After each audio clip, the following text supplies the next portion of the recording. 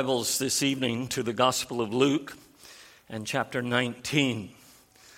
We continue to work our way through this gospel account of Luke, and we ask for the Lord's blessing upon these final verses of chapter 19. We'll begin reading in verse 28, reading through the end of the chapter.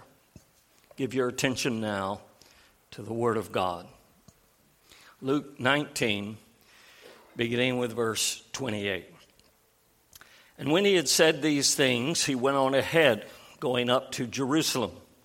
When he drew near to Bethphage and Bethany, at the mount that is called Olivet, he sent two of the disciples, saying, Go into the village in front of you, where on entering you will find a colt tied, on which no one has ever yet sat. Untie it and bring it here. If anyone asks you, Why are you untying it? You shall say this, The Lord has need of it. So those who were sent went away and found it just as he had told them. And as they were untying the colt, its owner said to them, Why are you untying the colt? And they said, The Lord has need of it. And they brought it to Jesus. Throwing their cloaks on the colt, they set Jesus on it. And as he rode along, they spread their cloaks on the road. As he was drawing near, already on the way down the Mount of Olives, the whole multitude of his disciples began to rejoice and praise God with a loud voice for all the mighty works that they had seen, saying, Blessed is the King who comes in the name of the Lord. Peace in heaven and glory in the highest.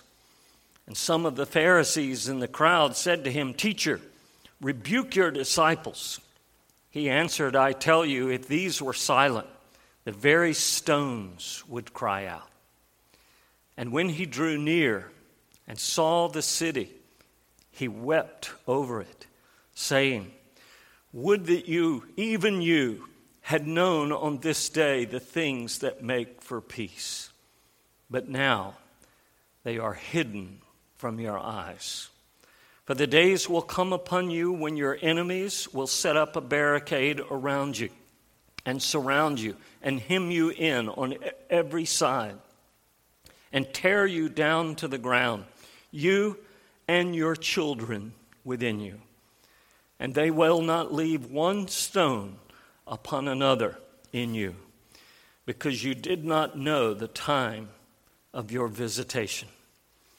And he entered the temple and began to drive out those who sold, saying to them, It is written, My house shall be a house of prayer, but you have made it a den of robbers.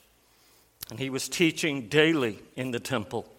The chief priests and the scribes and the principal men of the people were seeking to destroy him, but they did not find anything they could do, for all the people were hanging on his words. Thus far, the reading of God's holy word. Let's pray together. Lord, what an incredible day is described before us as you drew near to the gates of Jerusalem. We pray, O Lord, that you would give us hearts quick to receive your truth, and that you would use your word this day to conform us more to the image of our Savior, the Lord Jesus Christ. And we ask it in his name and for his sake. Amen. Well, our text this evening marks the beginning of Luke's day-by-day narrative of the final week of our Savior's life on earth before his crucifixion. Remember, it was Thursday evening of the previous week when Jesus had gone to the home of Zacchaeus in Jericho. And now we come to verse 28, which picks up on Friday with Jesus traveling to Bethany. Now, according to John in chapter 12, Jesus goes into Bethany to the home of Mary, Martha, and Lazarus. And it was there he was given a banquet in his honor. And remember that it was at that banquet that Mary comes and anoints the feet of Jesus with a very expensive perfumed oil and then wipes them with her hair. It is most likely that Jesus would have spent Saturday, the Sabbath day, with them and enjoyed worship together. But his next stop is going to be Jerusalem.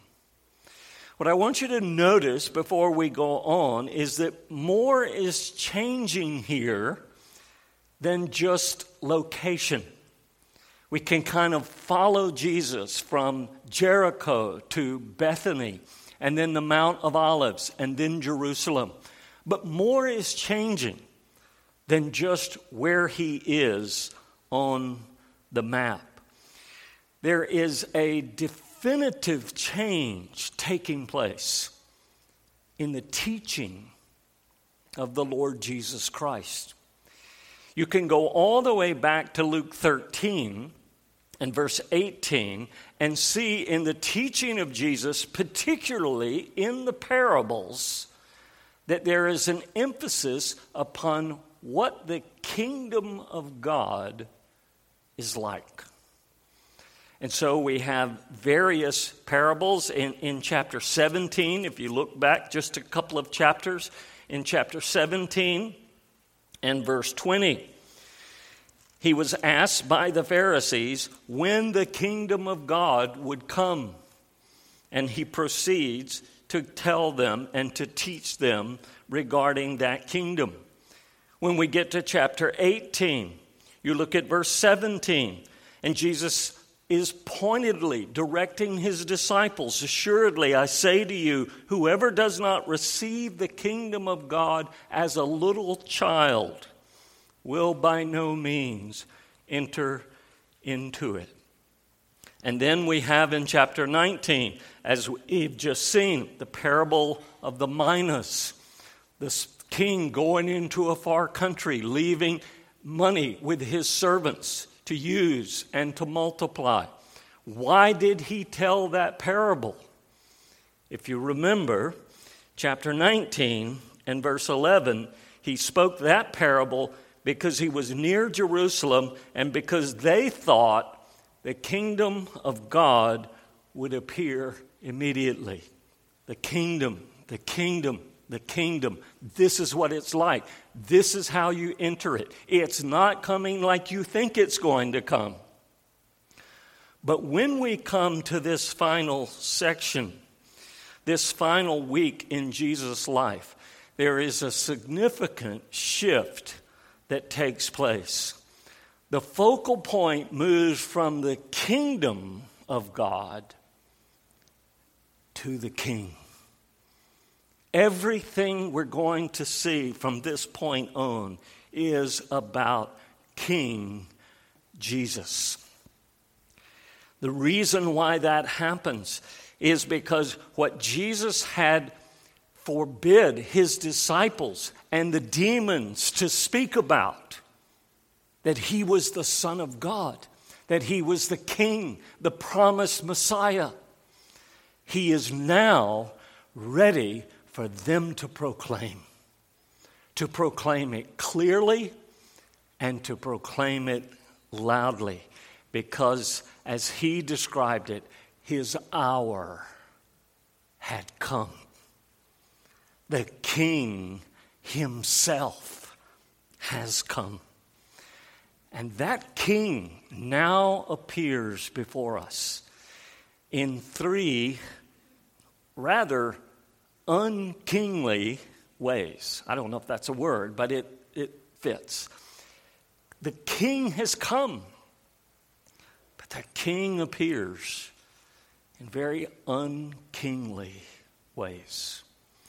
The first thing that we see as you have your points in your bulletin is Christ as the King of peace. It would have been on Sunday morning that Jesus begins the 2-mile journey from Bethany, the home of Mary, Martha, and Lazarus, to Jerusalem.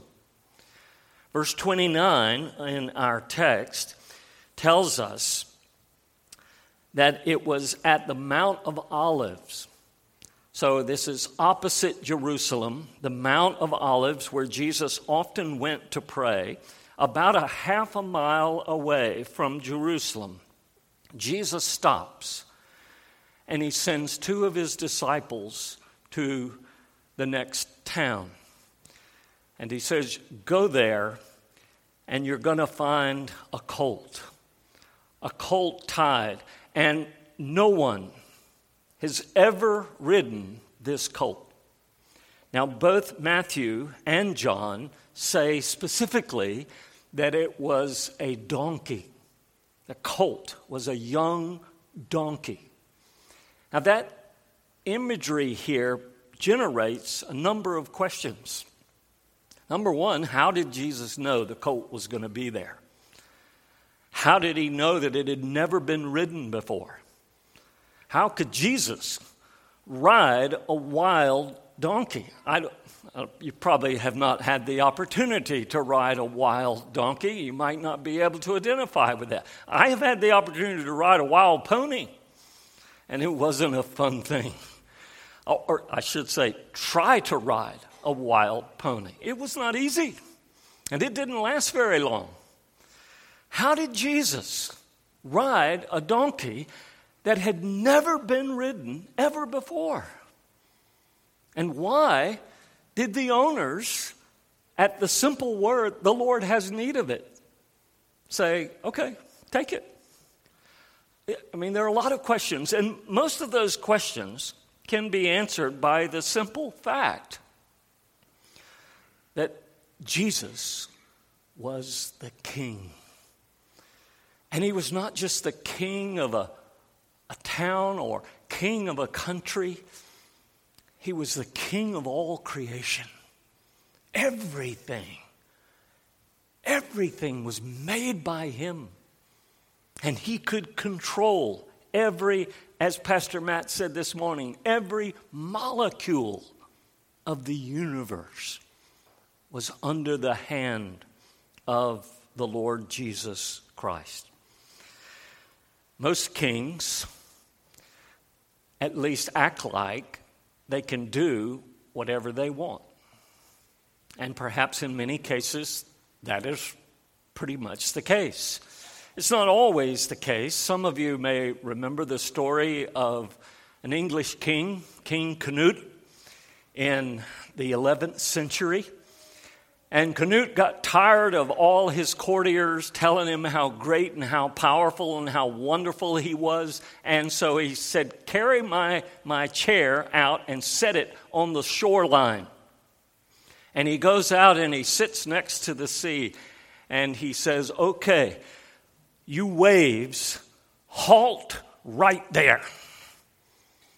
And of course, the waves kept coming, and they covered his feet, then they covered the base of his chair, then his clothes were wet. And Canute stands and says, let all men know how empty and worthless is the power of kings. Only one is worthy of the name. He to whom all creation, heaven and earth and the sea, obey. He knew who the king was and who was worthy of that name. But Jesus was no ordinary king. He was the King of heaven and earth. And remember that scene when he was with his disciples in the boat and the storm arose and Jesus stood in the boat and said, peace, be still. And there was an immediate calm. And even the disciples says, who is this? That even the wind and the waves obey his voice. It was King Jesus. It was the one who is able, as we heard this morning, able to work all things according to the counsel of his will and to do it for our good. We serve the Lord Jesus Christ, who is King of kings and Lord of lords. But there's perhaps a more significant question here, and it's this. Why? Why did this king choose a donkey to ride into Jerusalem? I mean, his hour had come. This was his moment of glory. This was his hour of recognition.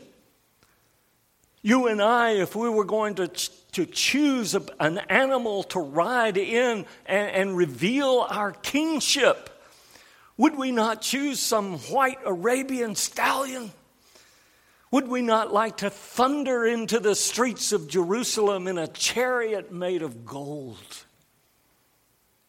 But Jesus chooses a donkey, a wild donkey. Now, what is that all about? Why would Jesus choose such an unusual means of making an entrance into Jerusalem? Now, there may be several reasons that we could mention, but primarily among them is this. He was not there to demonstrate his sovereign, irresistible power.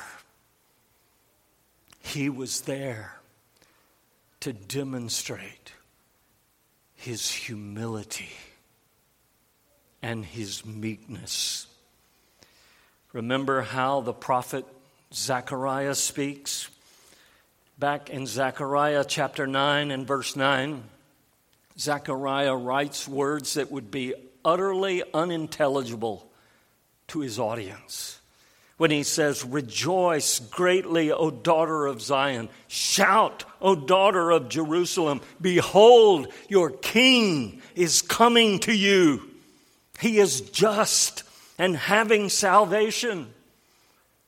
And then he adds this, lowly, riding on a donkey.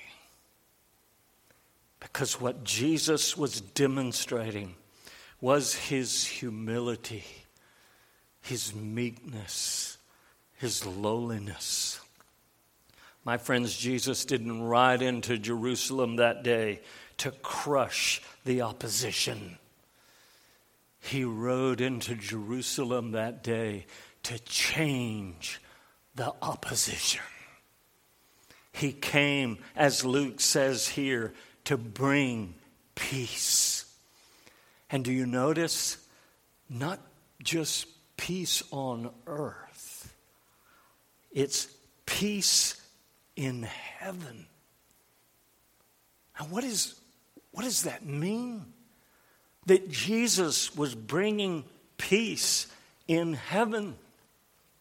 It means that Jesus was taking rebellious, sinful, wicked men, and he was going to make peace between them and a thrice holy Jehovah God. Jesus was going to make peace between sinful men and the Almighty God. Charles Wesley had a glimpse of that in his hymn, "Arise, my soul, arise." And in that final verse when he says, "My God is reconciled." Reconciliation has taken place by the work of Christ. Listen to the way the Apostle Paul puts it in chapter 2 of the book of Ephesians. In verse 14 and following, he says, "For he himself, Christ himself, is our peace. He brought peace between Jew and Gentile. He broke down the middle wall of separation. He abolished in his flesh the enmity That is, the law of commandments contained in ordinances, so as to create in himself one new man from the two, thus making peace, that he might reconcile them both to God in one body. Verse 17, he came and preached peace to those who were afar off and to those who were near. My friends, that day, as the King of Kings rode into Jerusalem, he did so to emphasize that he was there to make peace, to reconcile God to sinful men. Now, what does this say to us? Outside of the fact that he alone can make peace on earth and in heaven. Peace in this country is not going to come from constitutional amendments. Peace in this country is not going to come from the judicial branch. It's not going to come from the executive branch. There's only one place peace comes from, and that's when sinful men are reconciled to a holy God through faith in Jesus Christ. He came to bring peace. And what that says to us is this: if we have the Spirit of Christ in us, we're not going to live for fame, for fortune, for glory, for honor, for the applause of men. We're going to clothe ourselves with humility. We're going to clothe ourselves with gentleness, with peace, seeking peace with our brothers and sisters. We're going to put off anger and bitterness and pride, and we're going to put on love and mercy and grace.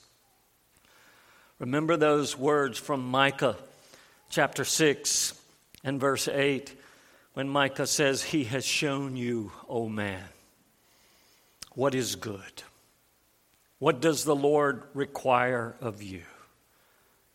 Do justly, love mercy, walk humbly with your God."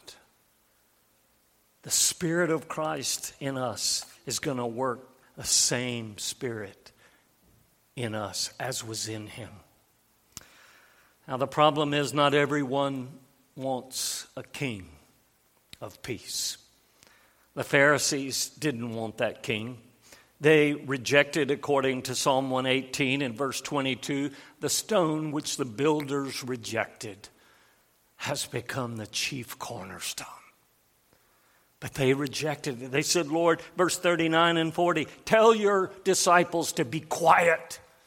We don't want to hear this. Rejoice greatly. We don't want to hear this king riding in on a donkey stuff. And Jesus rebukes them. He says, if I tell them to be quiet, the stones will begin shouting. Actually, I think that would have been a pretty impressive scene if it had happened. But Jesus did not do that. Well, let's move to our second point. Christ as the King of judgment. The Lord Jesus Christ came to bring peace by reconciling sinful men to a holy God, but not at the expense of justice and truth and righteousness. This King is clothed with justice and what is right. Now, what happens next, my friends, is simply incomprehensible. Because here we see this king riding into Jerusalem on a donkey. That's hard enough to understand. But then, suddenly, we see the king weeping. The picture here is quite vivid.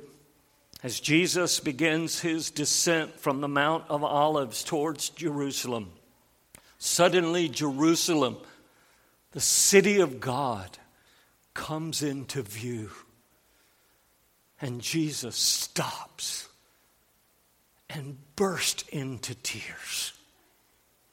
This is not a trickle or two, a tear or two that fell from his eyes. The word literally means sobbing, weeping profusely. Jesus is brokenhearted when he sees this city, the city of God. Why? What has happened that has produced this effect? The King has come. The people are singing, they're shouting praise, loud praise is filling the air. They're rejoicing. But the heart of Jesus is breaking. Why? Here is the city, as the Old Testament refers to it, the praise of the whole earth. This wonderful city, its magnificent temple, its teachers and people that taught the law and the prophets. Thousands upon thousands of worshipers line its streets multiple times a year. But as Jesus looks at that city and all its religiosity, he realizes all of it is about to fall under the judgment of God, the wrath of the Almighty. Notice what he says as he approaches this city. Now remember, these are the people of God. As Paul puts it, to them belong the adoption, the covenants, the law, the promises. To them, Christ had been pictured in every sacrifice. To them, Christ had been portrayed in every ordinance. He had been preached to them by the prophets and by the apostles.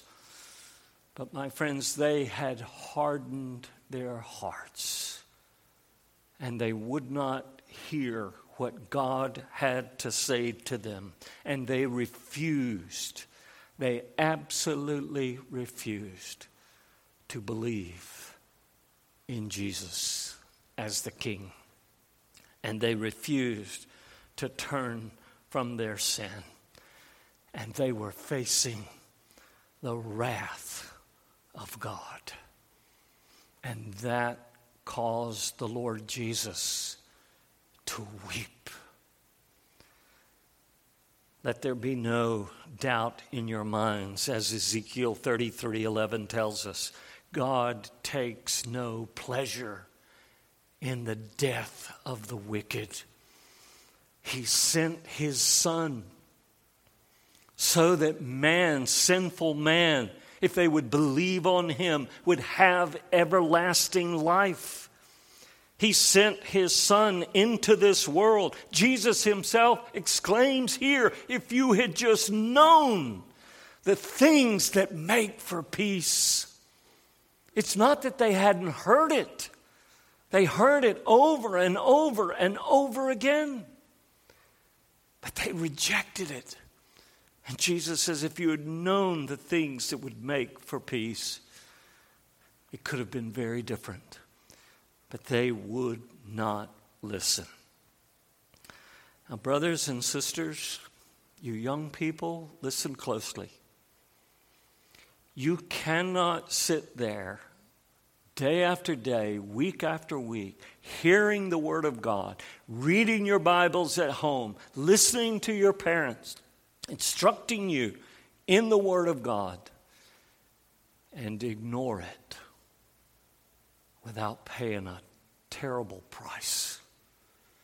When you don't listen to God's Word, when you turn a deaf ear, a cold heart to the Word of God, the judgment of God will come. You know, most of us know very well John 3:16. That God so loved the world that he gave his only begotten Son, that whosoever believes in him would not perish, but have eternal life. How many of you know John 3:36? Listen to what John says in the same context.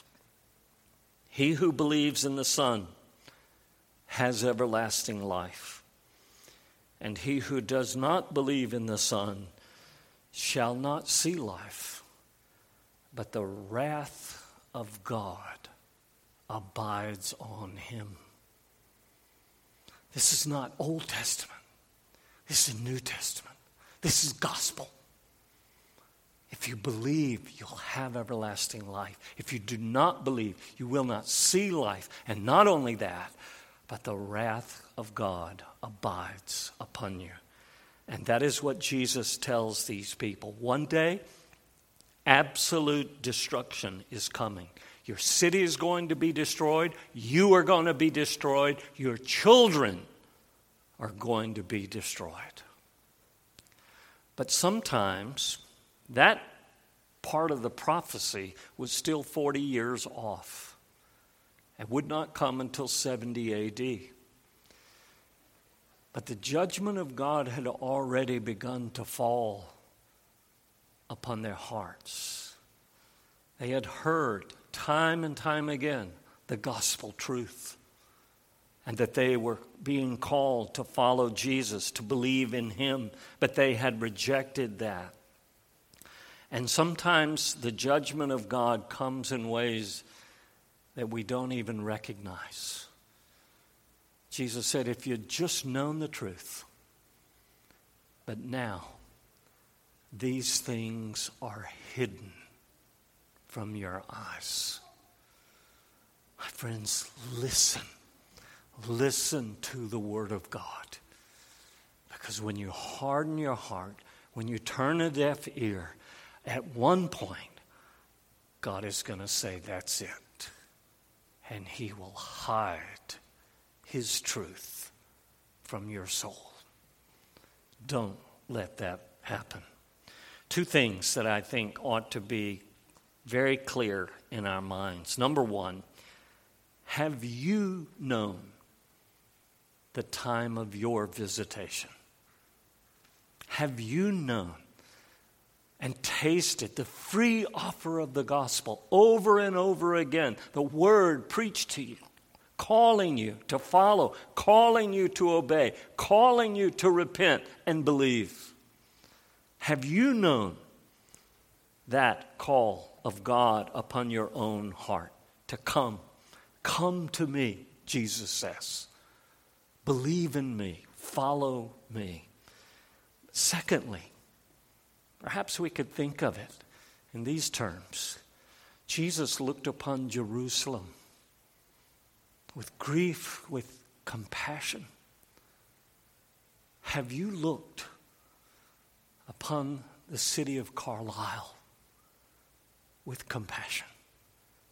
Have you looked upon the city of Mechanicsburg or any other town around? Have you looked closer to home? Parents, have you looked to the souls of your own children with compassion? Have you looked at your coworkers with compassion? Have you looked to your relatives with compassion? Tell them about this King. Parents, do not neglect this responsibility. Tell your children who Jesus is and how much they need to put their trust in him.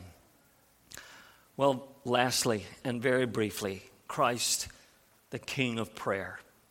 On Monday, Jesus enters into the temple, and what he finds is not pleasing to him at all. They're buying, they're selling, they're turning the temple into a marketplace, talking, laughing, carrying on. But my friends, that's not what the temple was supposed to be. Jesus says, my house is supposed to be a house of worship. It's supposed to be a house where people pray. And when you think about this house of God, I realize it's not the building, it's us, the people. We are the house of God. But every time we gather together as the corporate people of God, how do we respond? Do we come into the house of God, a house of worship, a house of prayer, with reverence, with godly fear, with awe? Is this a place where our children learn to praise God, where people are taught the law of God, the commandments, the statutes, the judgments of the Lord, and taught to love them and follow them? Is this a place where, as we gather together, broken hearts and broken lives are ministered to and healed, restored, and renewed? That's what this house is supposed to be. And one of the greatest ways we can see that happen is earnest, frequent, diligent prayer. It's not man-made. It's not generated by our efforts, by our intellect, by our gifts. It's not about coming to hear some great singer or great preacher. It's about coming to a house and worshiping God, revering God, exalting Christ, singing His praise, and hearing Him speak through His Word. We come every Lord's Day, every Wednesday night, when we can gather together and pray. We come to worship. We come to adore Him. I don't know of any place that summarizes this better than the book of Hebrews and chapter 12 in the way that it describes it. Selected verses from chapter 12, beginning with verse 18, when the writer says, "You have not come to the mountain that may be touched, that burned with fire, to blackness, darkness, and tempest, and the sound of a trumpet, that caused the people to beg that they would not hear the word of God so great." Because it was so awesome. They didn't even want to be there. It was such a manifest of fire and thunder and lightning. It was a display of God's glory that was too much to bear. And they said, we don't want that. And the writer of Hebrews says, you haven't come to that. In verse 22, he says, you've come to Mount Zion, to the city of the living God, the heavenly Jerusalem, to an innumerable company of angels, to the general assembly of the church of the firstborn who are registered in heaven, to God, the judge of all, to the spirits of just men made perfect, to Jesus, the mediator of the new covenant. My friends, we've come to a very different place than Mount Sinai. We've come to the heavenly Jerusalem, to the very presence of Jesus. Now notice what the writer says in verse 25. See that you do not refuse him who speaks. This awesome God, this Jesus of the new covenant, is King Almighty.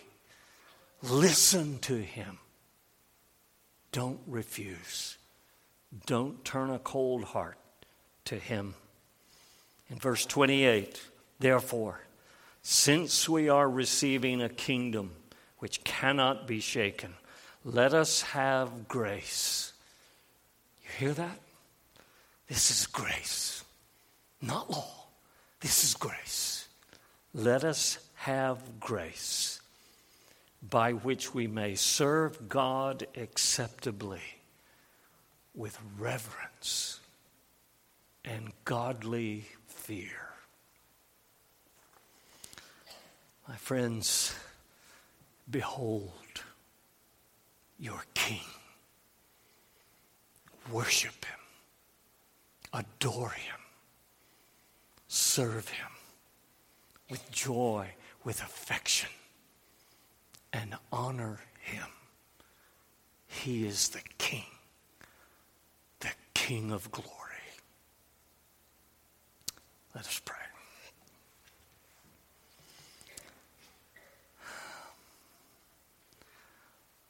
Oh Lord, how often